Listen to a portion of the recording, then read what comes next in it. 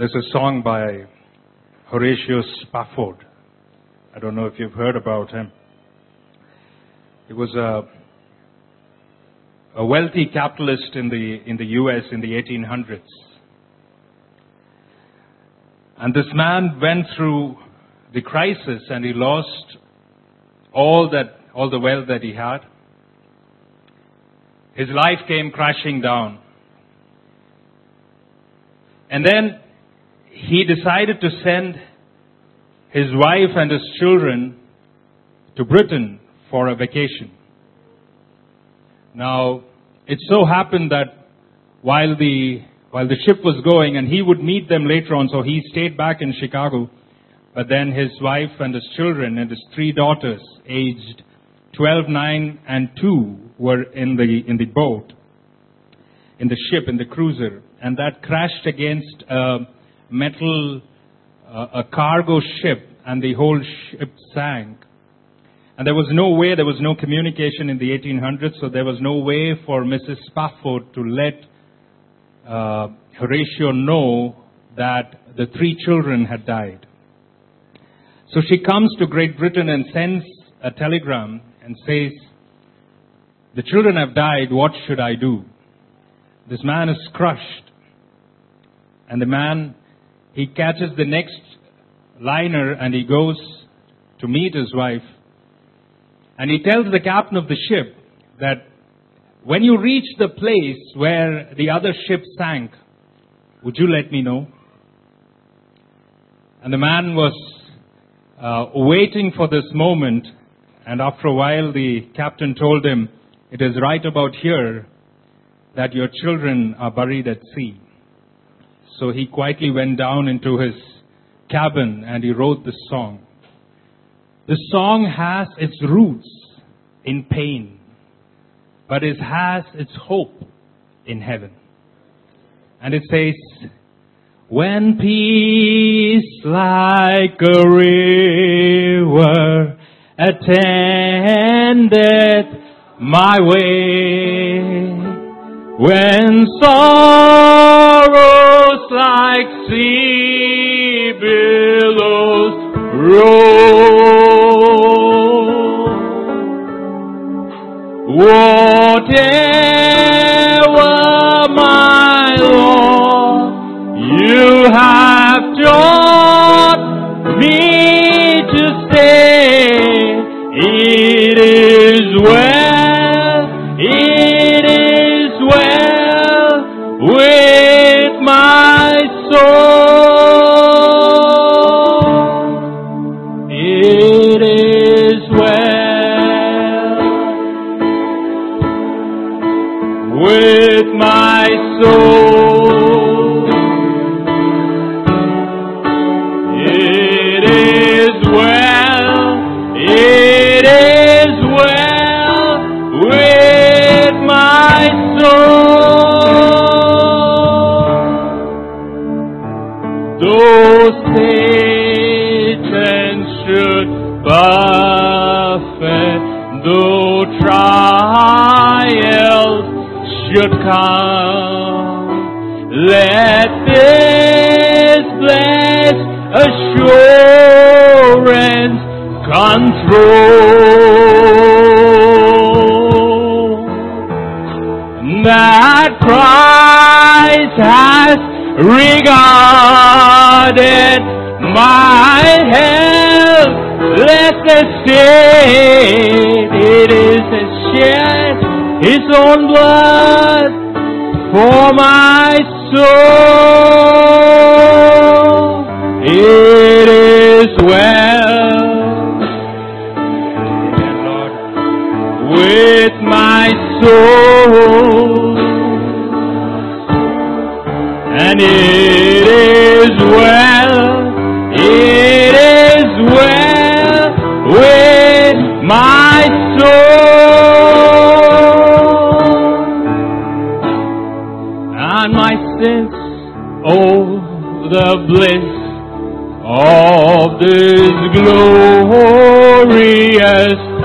glorious thought, my sins not in part but was a hole is nailed to the cross, and I bear it no more. Praise the Lord, praise the Lord, oh my soul. It is well with my soul, and it is well with my soul. Now this is the best part. This is the best part. And Lord, haste the day when my face shall be sight.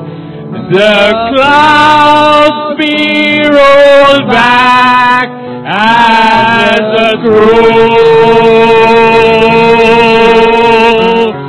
and the trump shall resound, and the Lord shall descend. Even so, it will with my soul. It is well with my soul, and it is well with my soul.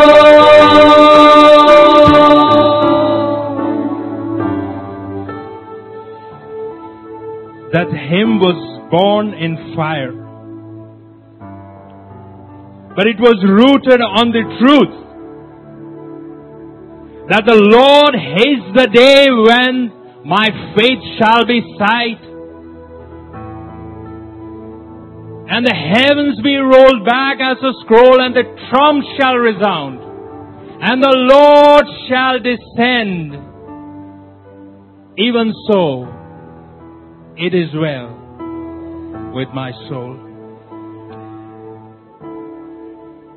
Father, we want to thank you for this song in which we anchor ourselves this afternoon, O Lord God.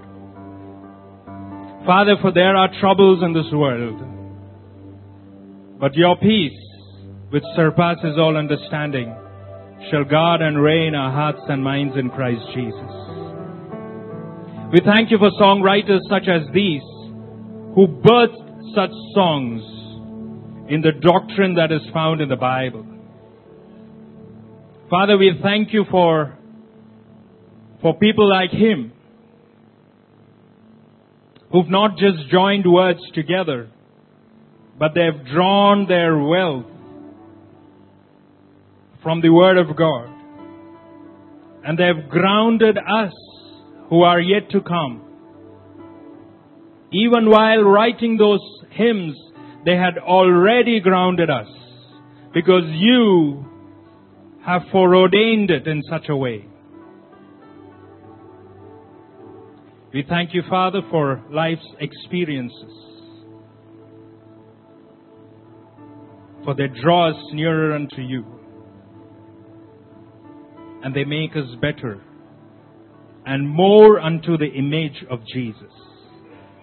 Glory be to your name this afternoon, O Lord God. As we continue studying your word, I pray that you would continue with us. In Jesus' name we pray. Amen.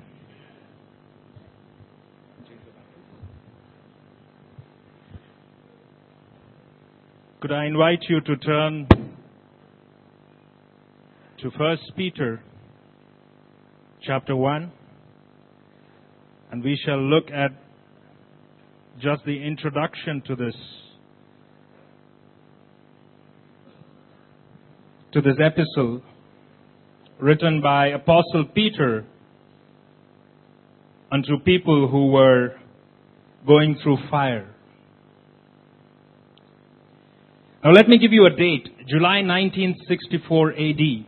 That's the date Rome burnt.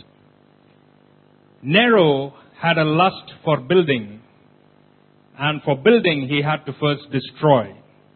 So he set his own city on fire. And historians say that he was sitting on top of his own palace and he was fiddling. And he was quite enthralled by the flames. He in fact liked the flames. But then Rome was a very narrow city and the houses were wooden. So the flames leaped from one street to the other. And before long, the whole city was engulfed. And anyone who tried to put out the flames, Nero had commanded that they should be prevented. And if any fire had gone out, that the fire should be restarted. The people were agitated. And Nero found a group of people to blame. He found the Christians to be blamed. From there started the persecution. And the story goes that Nero would take Christians and roll them in pitch and set them on fire while yet alive. And they were used to light up his huge garden during his garden parties. And the Christians were sewn into animal skins and they were let loose into the arena where wild beasts would tear them. So the Christians were in persecution. They were in pain, and all the feelings, all the emotions that go with being persecuted, being hunted down, fear, anxiety, stress, not knowing where to go, not knowing what to do. They were afraid of every sound, every shadow. And to them comes a letter from Peter. So let me just give you a list of other things that come up on a weekly or on a regular basis at least to a pastor or to a counselor for counseling. It says that my wife, who is a noble Christian, she's going through cancer. How do I handle it? My father or my brother was preaching to these people who are poor and who are in the slums, and the police have rounded them up and they are now in prison. How do we handle this? My little boy has got no interest in faith at all. How do I handle that? I have no clue about how church government happens. My classmates listen to junk music. And they do despicable practices. And they call me a sissy when I don't join them. What must I do? So these questions and much more are questions that come unto us as counselors, and the people want pat answers. You see, there's a danger in giving quick answers to these. There's an inherent danger in counseling. And that danger is when the answers are given without a broader framework within which these answers can find their roots. That means that there are a bunch of Christians right now who want answers. They come and say, is there a book you can recommend? And then when you recommend a book, they would ask, is there a chapter in this book? And then when you point out to the chapter, they say, could you lead us to the paragraph? We are coming down to solution-oriented Christians with only actions, with only directives, but no doctrine. And the doctrines are what is important. For example, if you and I were to read Ephesians chapter 5, it says that husbands, love your wives as Christ loved the church. And now that is a directive, but it is couched in the first 3 chapters of Ephesians, which tells you your position in Christ first. And then it gives you a directive of how you should live with your wife. Or for example, Ephesians chapter 6, which says that wear the whole armor of God. Now then, if you wear the armor of God without being in Christ, you are in danger of being the sons of Sceva. Because wearing the armor of God depends on the doctrine of you being hidden in Christ. You being seated in the heavenly realms in Christ Jesus. You being blessed with all spiritual blessings in Christ Jesus. Doctrines are not just for theologians. Doctrines are for you and I. Because these doctrines are where we are grounded. And these doctrines are what gave Horatio Spafford the strength to write this song. Because he knew that 12, 9 and 2-year-old children, he would meet them when the heavens be rolled back as a scroll. When the trump shall resound and the Lord shall descend. Even so it is well with my soul. So what gives basis to all our Christian answers is the broader framework within which we are placed. Now this is what we should not even run away from. But we have a new generation where we find a solution. We are finding solution without understanding the reason. Now the express purpose of reading the Bible is to find out these doctrines. If you open the Bible and try to find out an answer for your issue, for your solution, that solution might not work for you because you have not grounded yourself first in the doctrine that precedes it. Now that's why if we take a text out of the context, it becomes a pretext. A pretext to preach anything.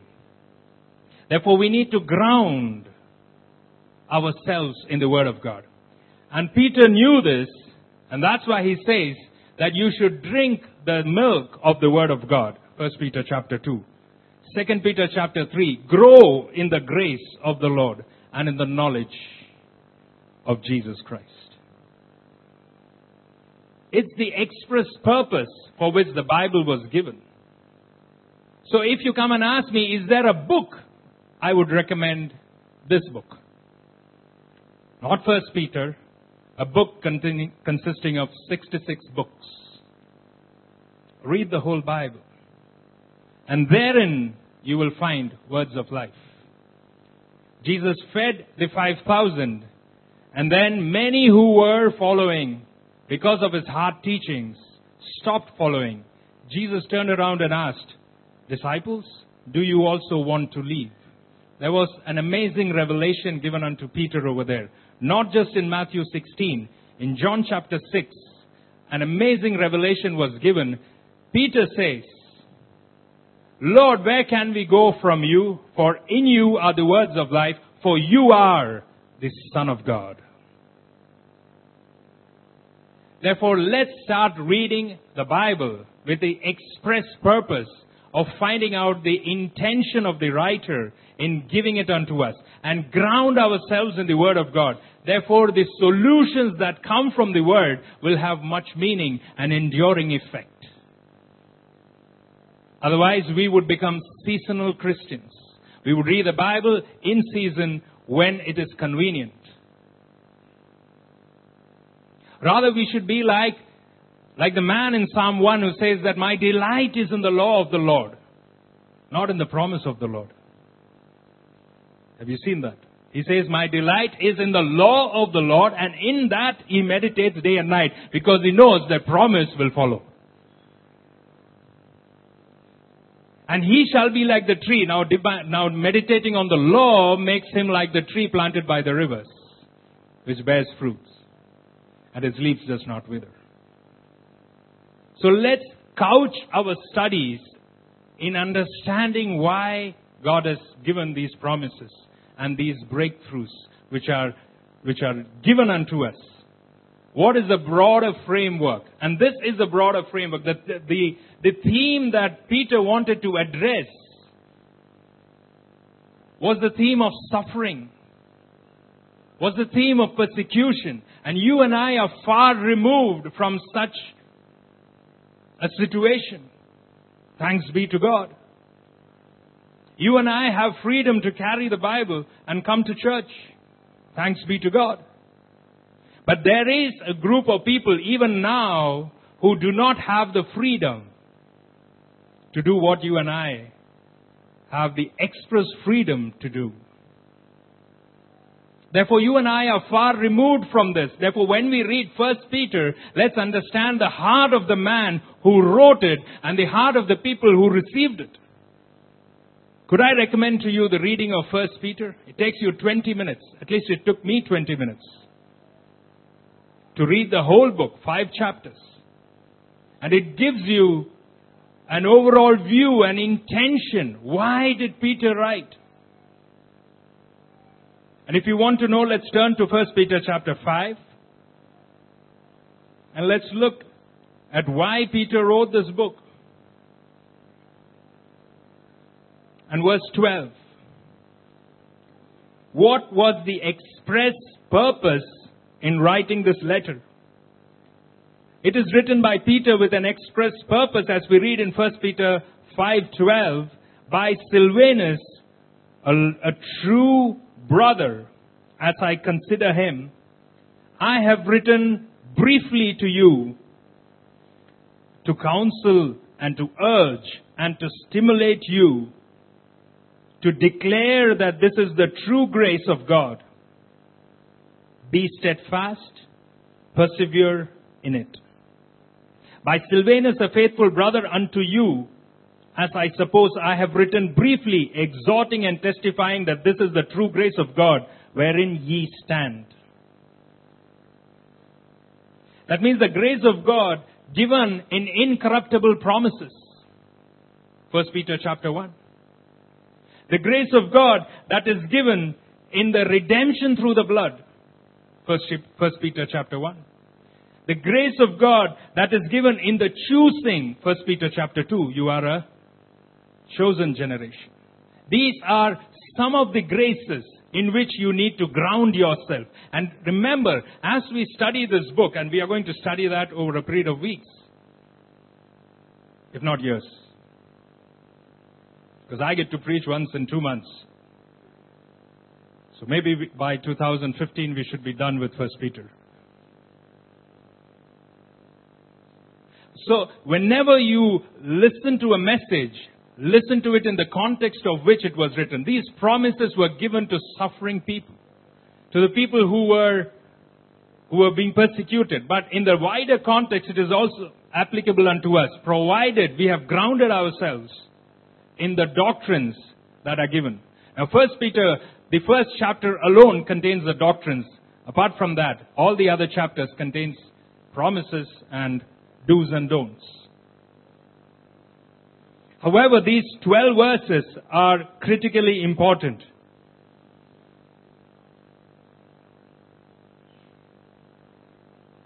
There are other themes that are addressed over here, but let's just read 1 Peter chapter 1, and we will just do 2 verses. It says, Peter, an apostle of Jesus Christ, to the strangers scattered throughout Pontus, Galatia, Cappadocia, Asia, and Bithynia, elect according to the foreknowledge of God the Father, through the sanctification of the Spirit, unto obedience and sprinkling of the blood of Jesus Christ. Grace unto you and peace be multiplied. Notice, first of all, the writer, Peter, an apostle of Jesus Christ. Now you must be wondering, what are those 2 words doing together? Peter, an apostle. Now this goes to prove that God uses the weak things to confound the wise. What is the first things that come to your mind when you hear the name Peter? Now, I made a list of few things that come to mind when we hear the name Peter. Peter was a person who was chosen by Jesus Christ. And he was the leader of the 12 apostles. Every time the list of 12 is mentioned, the name of Peter is always first. There is no consistency in the other 11 names, but always Simon Peter is number 1. 2, what comes to mind is Peter is the one who always spoke to the Lord.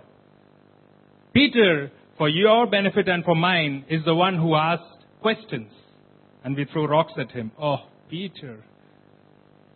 We thank God Peter asked those questions. Peter was the one who was even brave enough to rebuke the Lord and said, "No, Lord, it shall not be so." Peter is the one who is mentioned the most in the New Testament Gospels apart from the Lord Jesus Christ. Peter is the one who became the first preacher of the New Testament church. Now God chose a good raw material. Let me pause and ask you, do you see yourself as chosen by God? Because these raw materials in the hand of God, God superimposed with His own experiences. Now don't run away from this. When God chooses someone, He superimposes the person with experiences. That means that God gives the person experiences. Now, what were the experiences that Peter received? Number one, Peter received obedience in a boat. Luke chapter 5. And the Lord Jesus was there. He was teaching. And He was sitting in Peter's boat, and He told Peter, "Peter, put out to sea." And Peter, the first thing you need to do is don't question the teacher. Peter said, "But Lord, we've been fishing all night. And you are a carpenter, I am a fisherman. I know the seas better than you." I think Jesus stared at him. Because immediately He says, "But at your word, I will let down the nets." And there was a great catch. And Peter received his first lesson on obedience. Peter received the lesson on faith in Matthew chapter 14. Jesus had fed the people and He had sent His disciples in the boat. He Himself had stayed back. Now it was the middle of the night. He decides to walk on water. He could have just disappeared and appeared. But He decided to walk on water. Let me take an evening walk. And then He takes the walk on the water. The disciples are in the boat and they see Jesus approaching and their knees become jelly because they think that it's a ghost. And then Jesus says, "Worry not, it is I." In the original Greek, it says, "Fear not, I am." Any Jew would have been stunned by what they heard. And immediately Peter says, "Lord, if it is you." God is so gracious. He just said, "Fear not, I am." And Peter says, "If it is you." Now the word "if" can be translated also "since." Because we find that in Luke chapter 4, during the time of temptation, Matthew chapter 4, the devil came to Jesus and said, "Since you are the Son of God." That's the same word that is translated as "if." Therefore, Peter was not talking unbelief. He was saying, "Since it is you, Lord, let me come over the water." He says, "Come." And he walks on water. He learns faith. That's the experience. John chapter 10, he learns submission. John chapter 18, forgive me. Wherein in the Garden of Gethsemane, Peter was the one who took the sword and chopped Malchus's ear. I'm sure he was not aiming for the ear. If he was aiming for the ear, he was a good marksman. But then you don't cut the ear of a soldier who comes to take your master. He was aiming for the head, but his hands were shivering.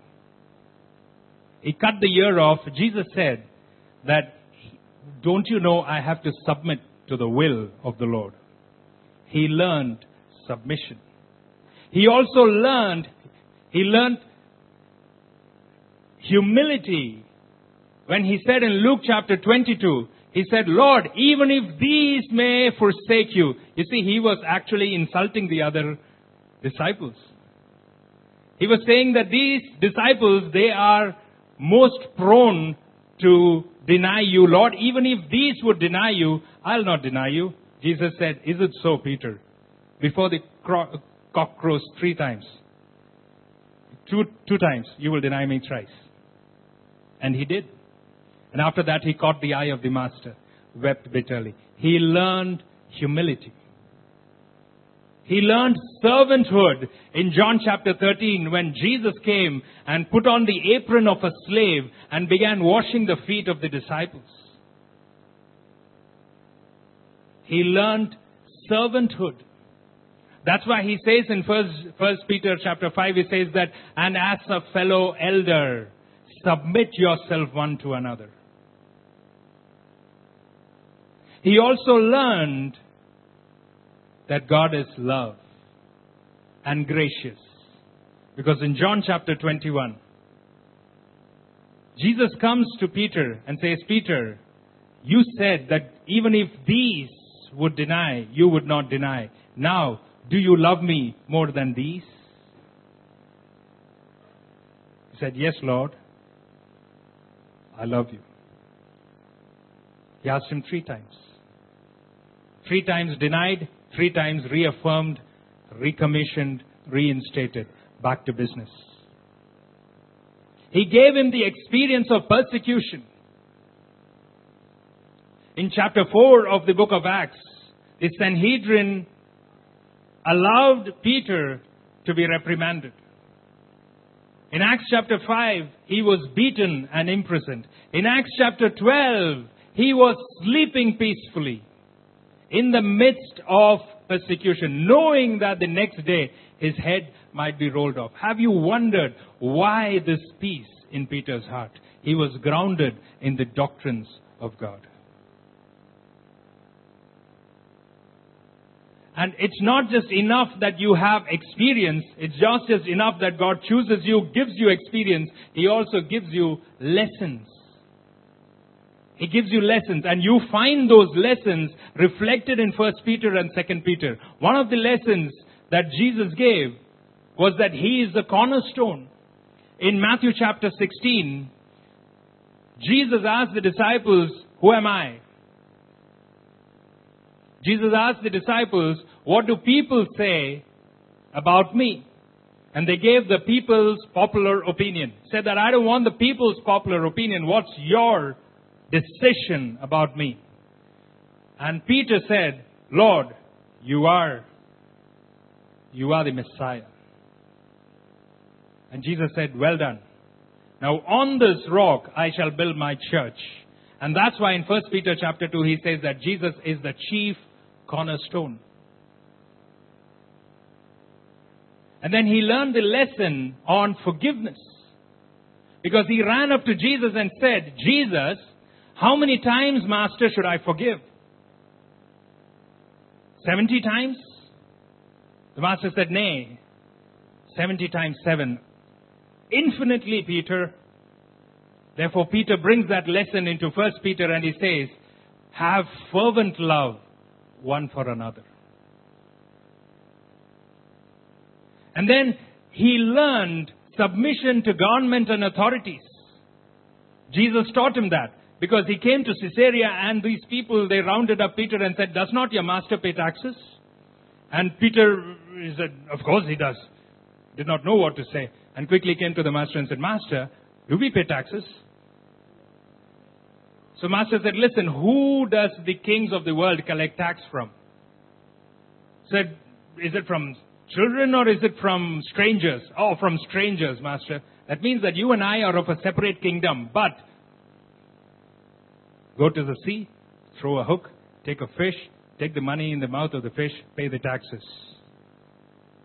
Submission to authority. And Peter says in 1 Peter, submit to all governments and to all governors. By the way, that's a good way to pay tax. Go fishing.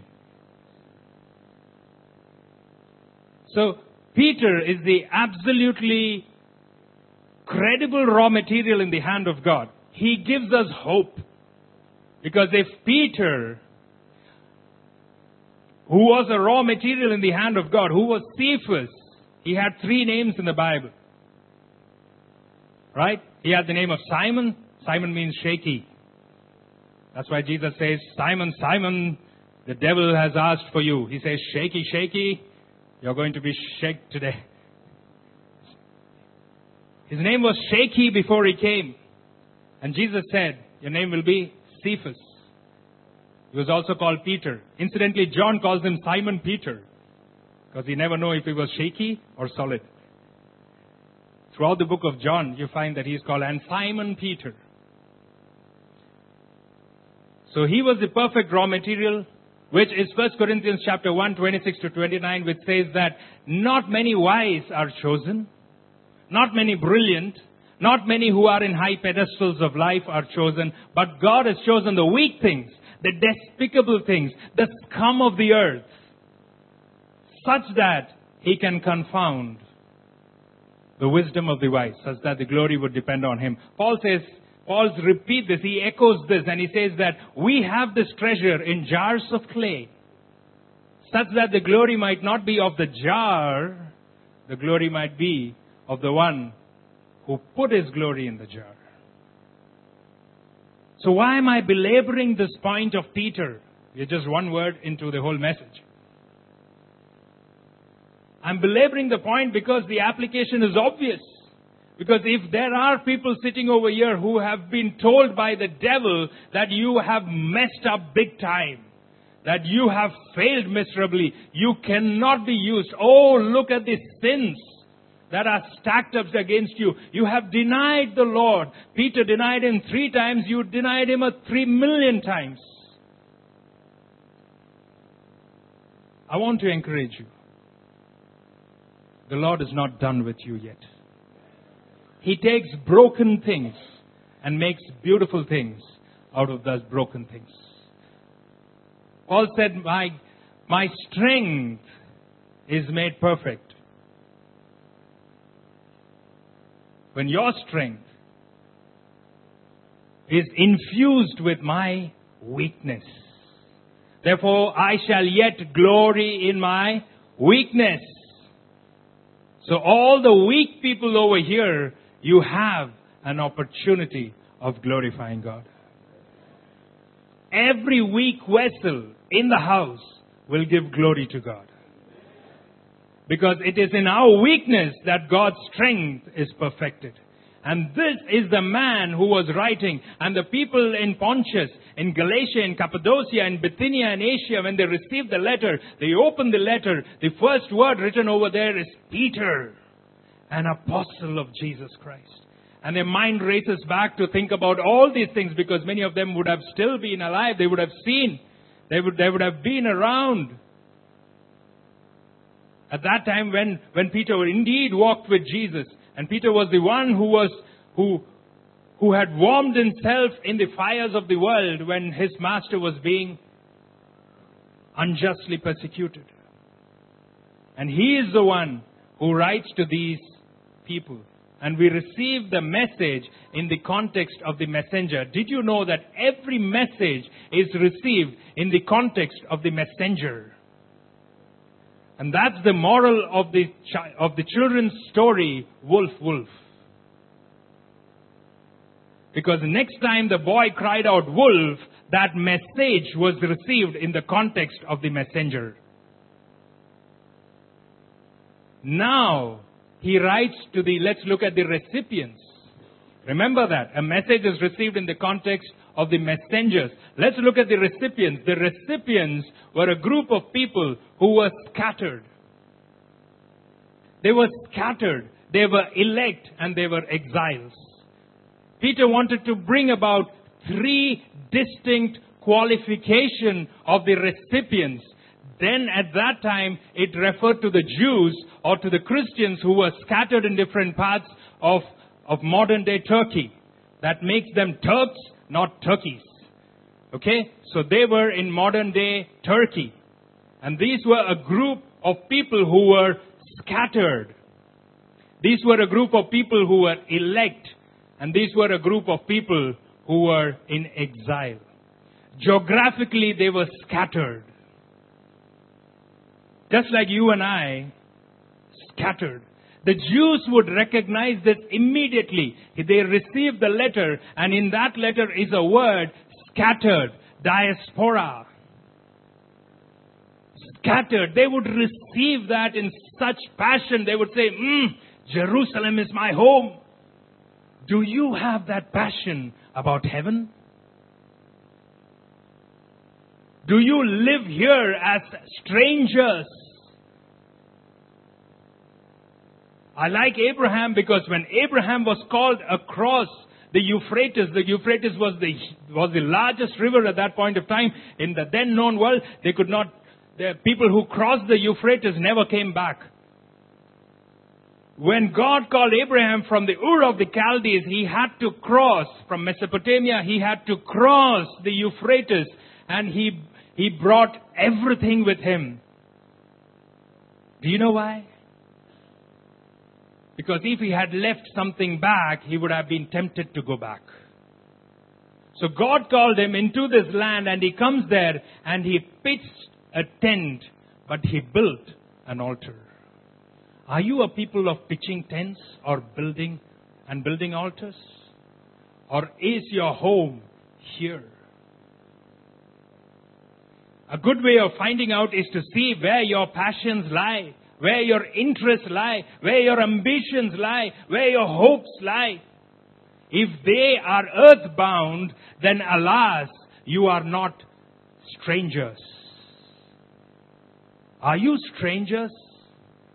One of the questions that people come and ask is, I am being rejected in my school because I don't listen to rap music. Let me tell you the answer. If you are a stranger, you will be despised. Whereas if you are befriended, then you need to see who your allegiance really lies with. If your allegiance is with the Lord of heaven and earth, you will behave like strangers. And the second qualification was they were sociologically, they were in terms of their own affinities, they were aliens. They were exiled people. Psalm 137, the people of Jerusalem, the Jews were scattered in Babylon. And then the people of Babylon came and said, why don't you sing us a song of Babylon? A song of Zion. And Psalm 137 talks about the passion of the people and say that, yes, when we were in Babylon, they asked us to sing a song of Zion. How can we sing about Zion? We hung up our harps. Geographically, they were scattered. Sociologically, they were aliens. And theologically, they were the elect. They were the elect of God. And what does that mean to be elect? And that's what the next three truths is about. Verse 2 talks about three truths. Elect according to the foreknowledge of God. You see the Holy Trinity at work? If you've not seen the Trinity in the Bible, there it is. 1 Peter chapter 1 and verse 2. Elect according to the foreknowledge of God the Father through the sanctification of the Spirit unto the obedience and the sprinkling of the blood of Jesus Christ. The Holy Trinity is at work in your life. That's the part you say amen. The Holy Trinity is at work in your life. The Holy Trinity worked to bring you and to make you sit here on a Friday. Number one, you are elect according to the foreknowledge of God. Now, the foreknowledge of God is something that people contest.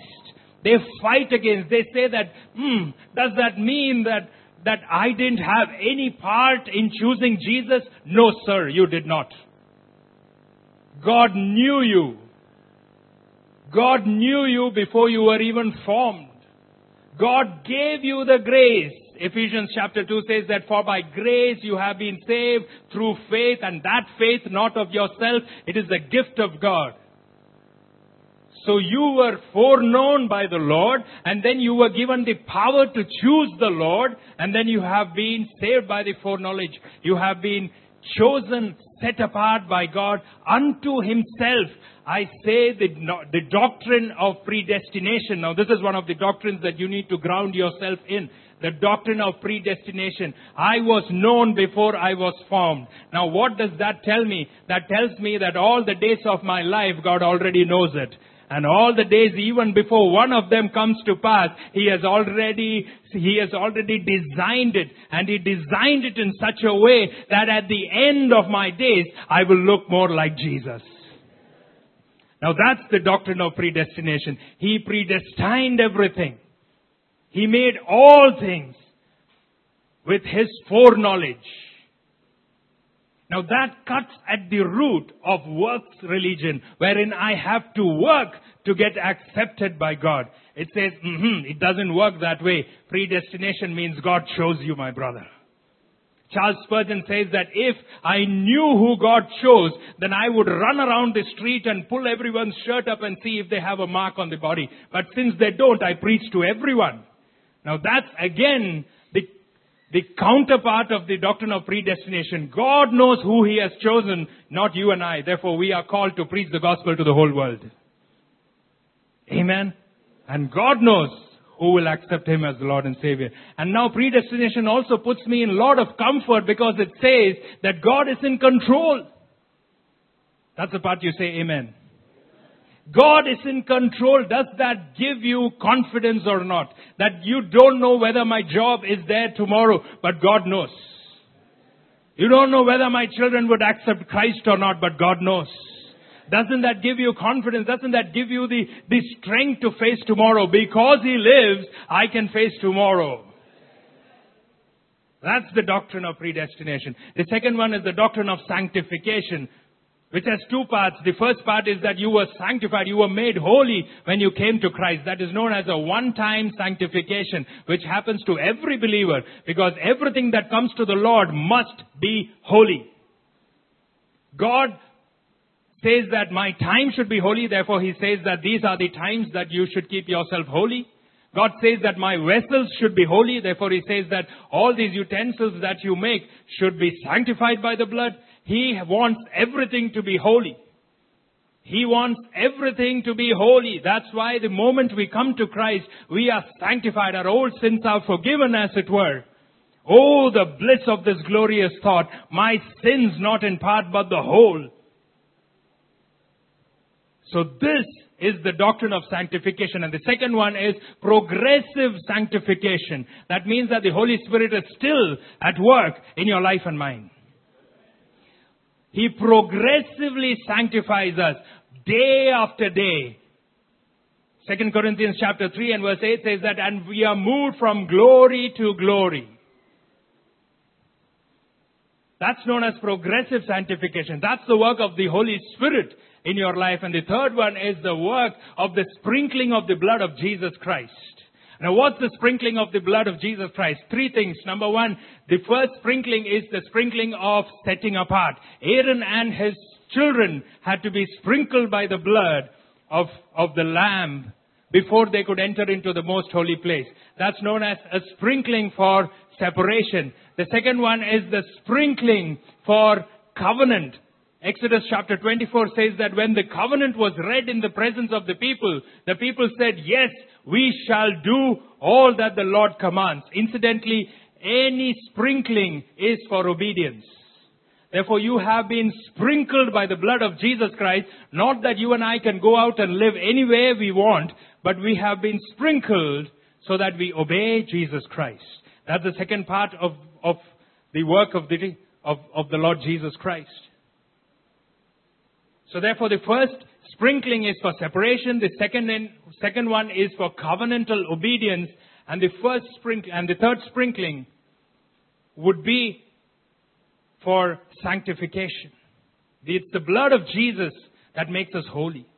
And it's the work of Christ that applies the blood of Jesus, because the blood of Jesus was shed 2,000 years ago. Now, how would you apply someone's blood, literally, that was shed 2,000 years ago for your sin now? you have to apply it by faith, and that's the work of the Holy Spirit. Therefore, you have the doctrine of the sprinkling. That's known as justification. That's the doctrine of justification. You and I have to ground ourselves in this truth.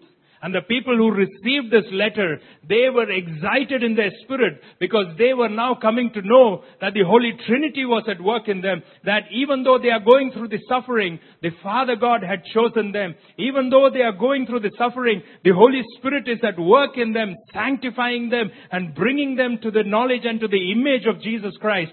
And 3, they were also under the knowledge when they read this letter, even though I'm going through persecution, even though I have trials, I know that the blood of the sprinkling causes me to obey Jesus Christ.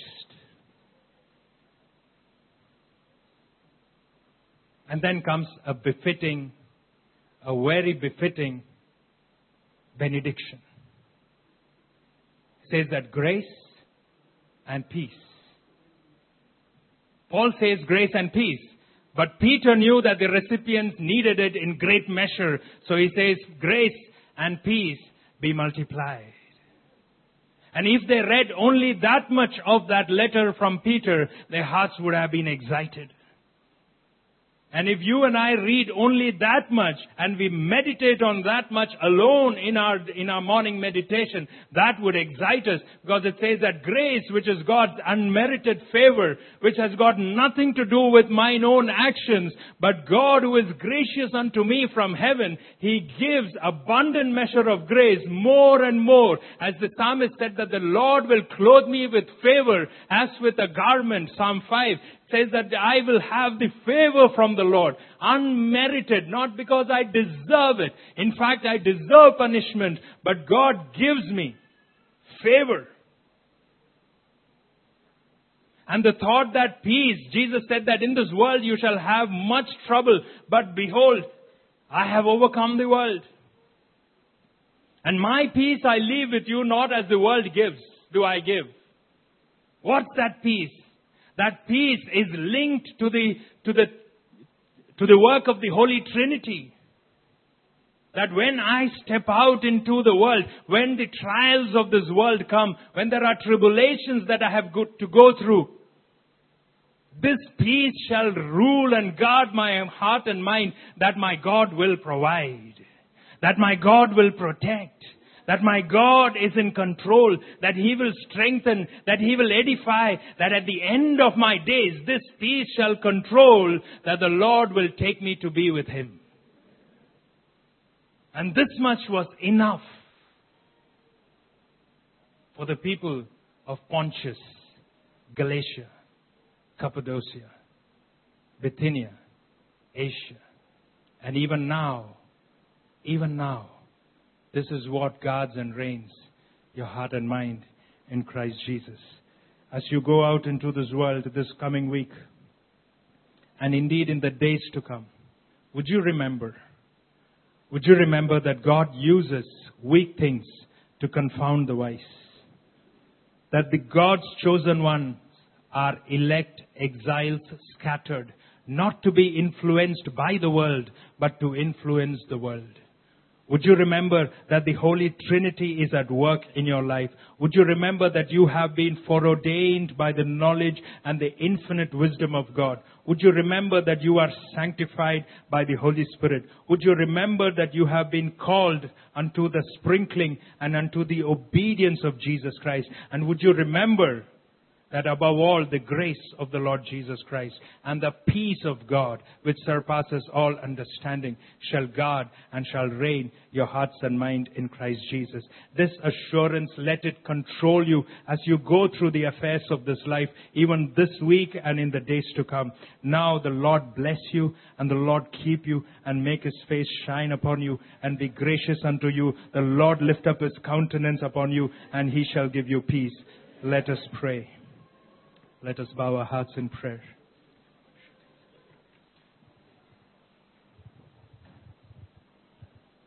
Let's close our eyes. Let's commit our lives into the hand of God. We have heard the word of God this afternoon.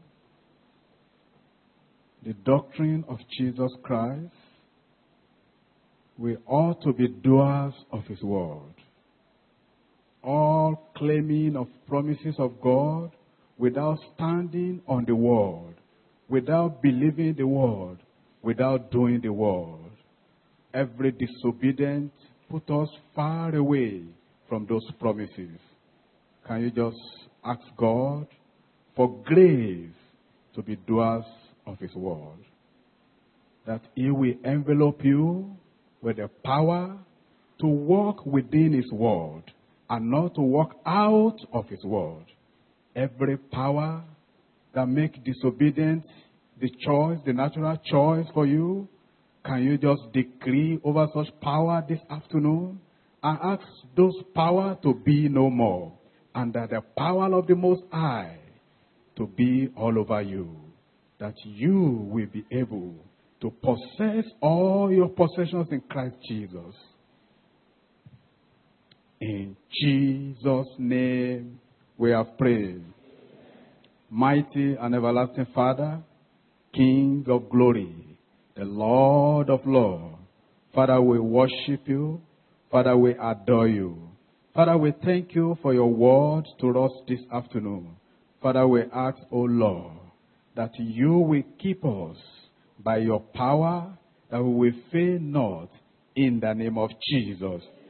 Lord, that the word that we have heard today, O Lord, that it will remain with us and we will abide in it in the name of Jesus. Glory be unto your name, Lord Jesus.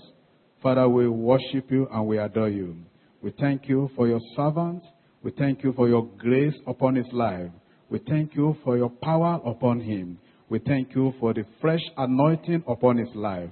Father, we ask, Lord, that you will keep him in the name of Jesus. Father, that you will watch over him and his household in the name of Jesus. And that every arrow of the evil one shall be back to the senders in the name of Jesus. Glory be unto your name, Lord. In Jesus' name we have prayed. Let's stand for the grace. Let's share the grace and fellowship.